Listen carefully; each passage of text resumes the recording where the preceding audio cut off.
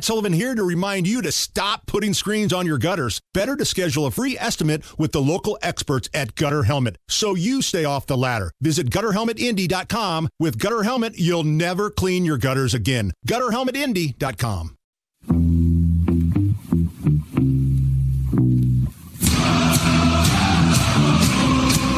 You're listening to the Hammer and Nigel Show. Hey, my name is Nigel. Hammer's right over there with a special guest on the hotline.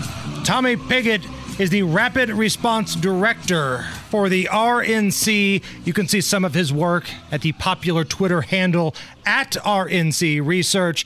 Tommy, we get a lot of big-time stuff going on, so let's just start. What did you think of Joe Biden's big speech last night?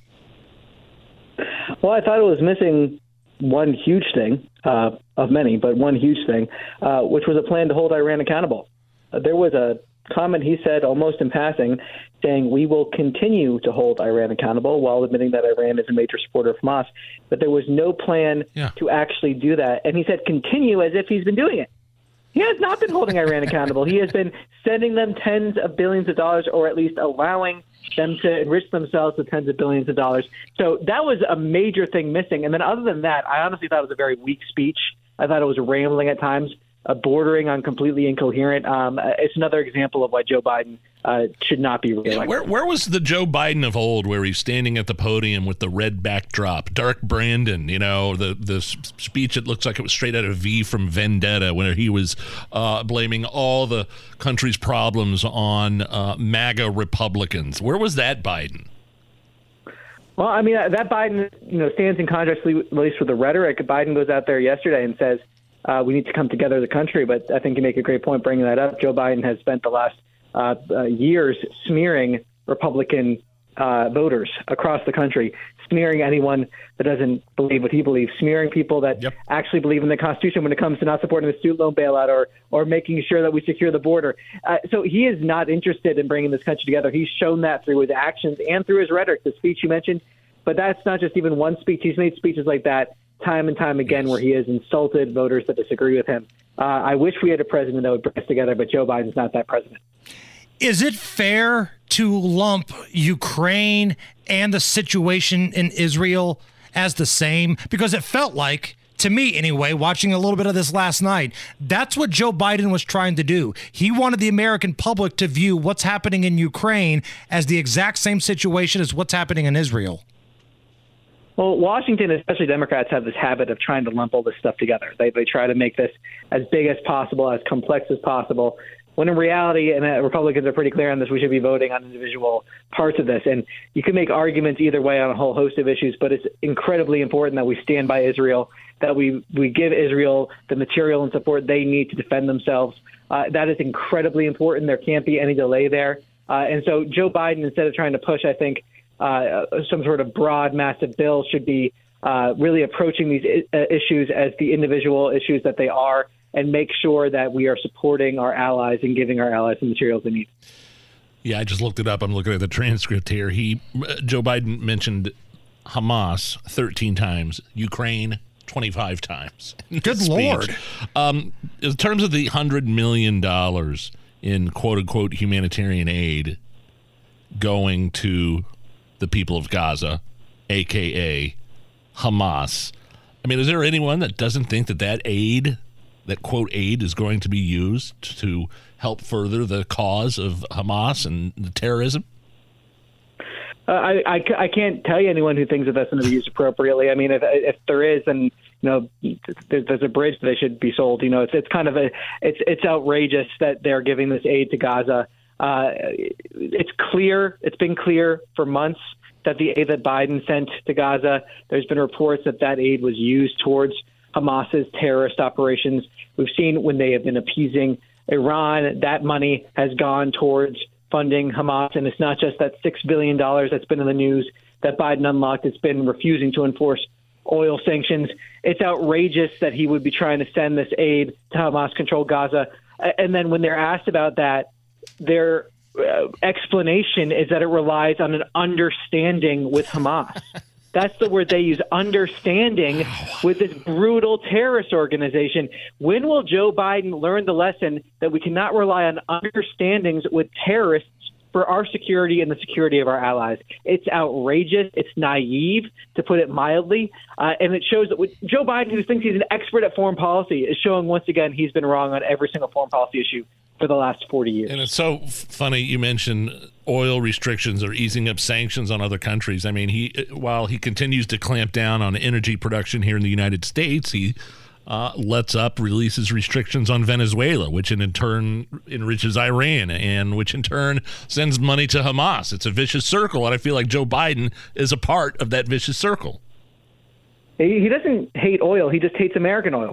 He's against American energy. It's incredible in a negative way that this is his policy. It's designed to make us weaker. It's designed to make our allies weaker. I mean, the idea that you would simultaneously hurt our own production, then go to Venezuela, lift those sanctions, try to encourage Iran to produce more, basically empower countries like Russia. It's all connected. I mean, and I think it's so telling that before Joe Biden took office, we were talking about historic peace agreements being struck with the Abraham Accords. And now his administration is bragging that he is going to war zones. And he's saying, oh, look, Joe Biden's going to war zone after war zone. What they're essentially bragging about is that under Joe Biden, Israel is now a war zone. Under Joe Biden, Ukraine is now a war zone. Under Joe Biden, you can no longer go to Afghanistan. A U.S. president can no longer go to Afghanistan. So time and time again, Biden has thrust the world into chaos with his really naive and dangerous agenda of appeasement, and the world is less safe because of his policies. Tommy Pigott is our guest. He's the Rapid Response Director for the RNC.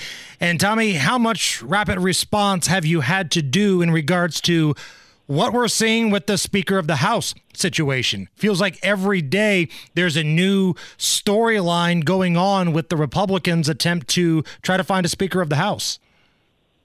Well, House Republicans are going to decide who the next speaker is. I think ultimately the passion that we're seeing with House Republicans is a reaction to the chaos that Joe Biden has caused, because Joe Biden's policies have been a disaster.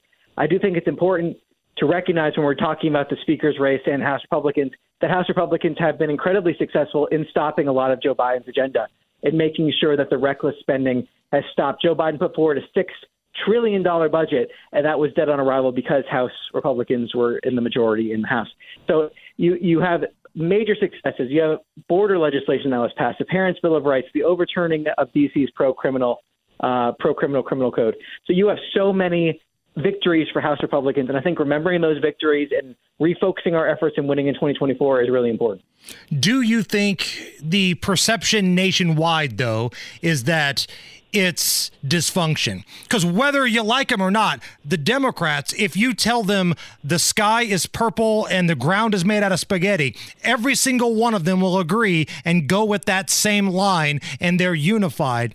That doesn't seem like it's the case with the Republicans right now.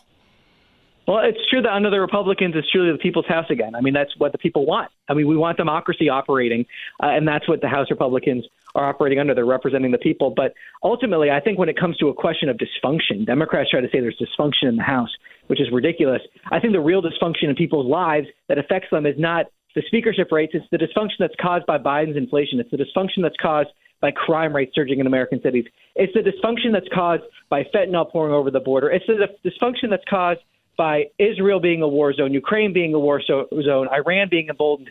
That's the dysfunction that is affecting American people. That's the chaos that is affecting Americans. And that's caused by Biden's policies. Those are caused when Biden claims victories, he's doing harm on the American people. So that's the dysfunction I think American people care about. And that's the dysfunction that is going to go into the voting booth and vote against in 2024 and elect more Republicans to Washington, D.C. Tommy, last thing here.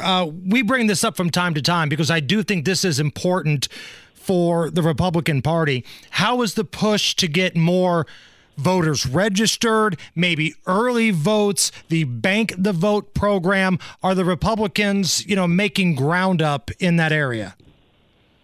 We're making huge strides. We're focused on this every single day, pedal to the metal. We've made huge voter registration strides in states like Florida, North Carolina, Pennsylvania, Kentucky, which has a gubernatorial election coming up this November in 2023 next month, or really in a few weeks here. So you have major strides that we're making there in terms of voter registration. On top of that is our Bank Your Vote campaign, getting people signed up to bank your vote, to vote early. That's been a massive success around the country in terms of Republican leaders across the country, whether they're in the state house, in the House of Representatives, in the Senate, governors, grassroots leaders, are all coming together to really encourage Republicans to vote early. And so that we aren't waiting until the fourth quarter to put points on the board, we're doing that as soon as possible and then refocusing our resources on those people that haven't voted yet. So that's been a major success. We're rolling out in state after state. We just rolled out in Pennsylvania this week, for example. We have state-specific teams in New York, California, Nevada, Wisconsin, Ohio. We're rolling this out across the country. It's been amazingly successful so far in terms of the enthusiasm we're seeing. But we're not taking anything for granted. We're going to keep on fighting every single day to get Republicans out to the polls and win in 2024. Yeah, I think a lot of people are encouraged to hear that groundwork being done in some of those key swing states there, Tommy. All right, man, we will do this again next Friday. Tommy Pigott, RNC Rapid Response Director, we appreciate your time. Hey, thanks for having me on. It's the Hammer and Nigel Show.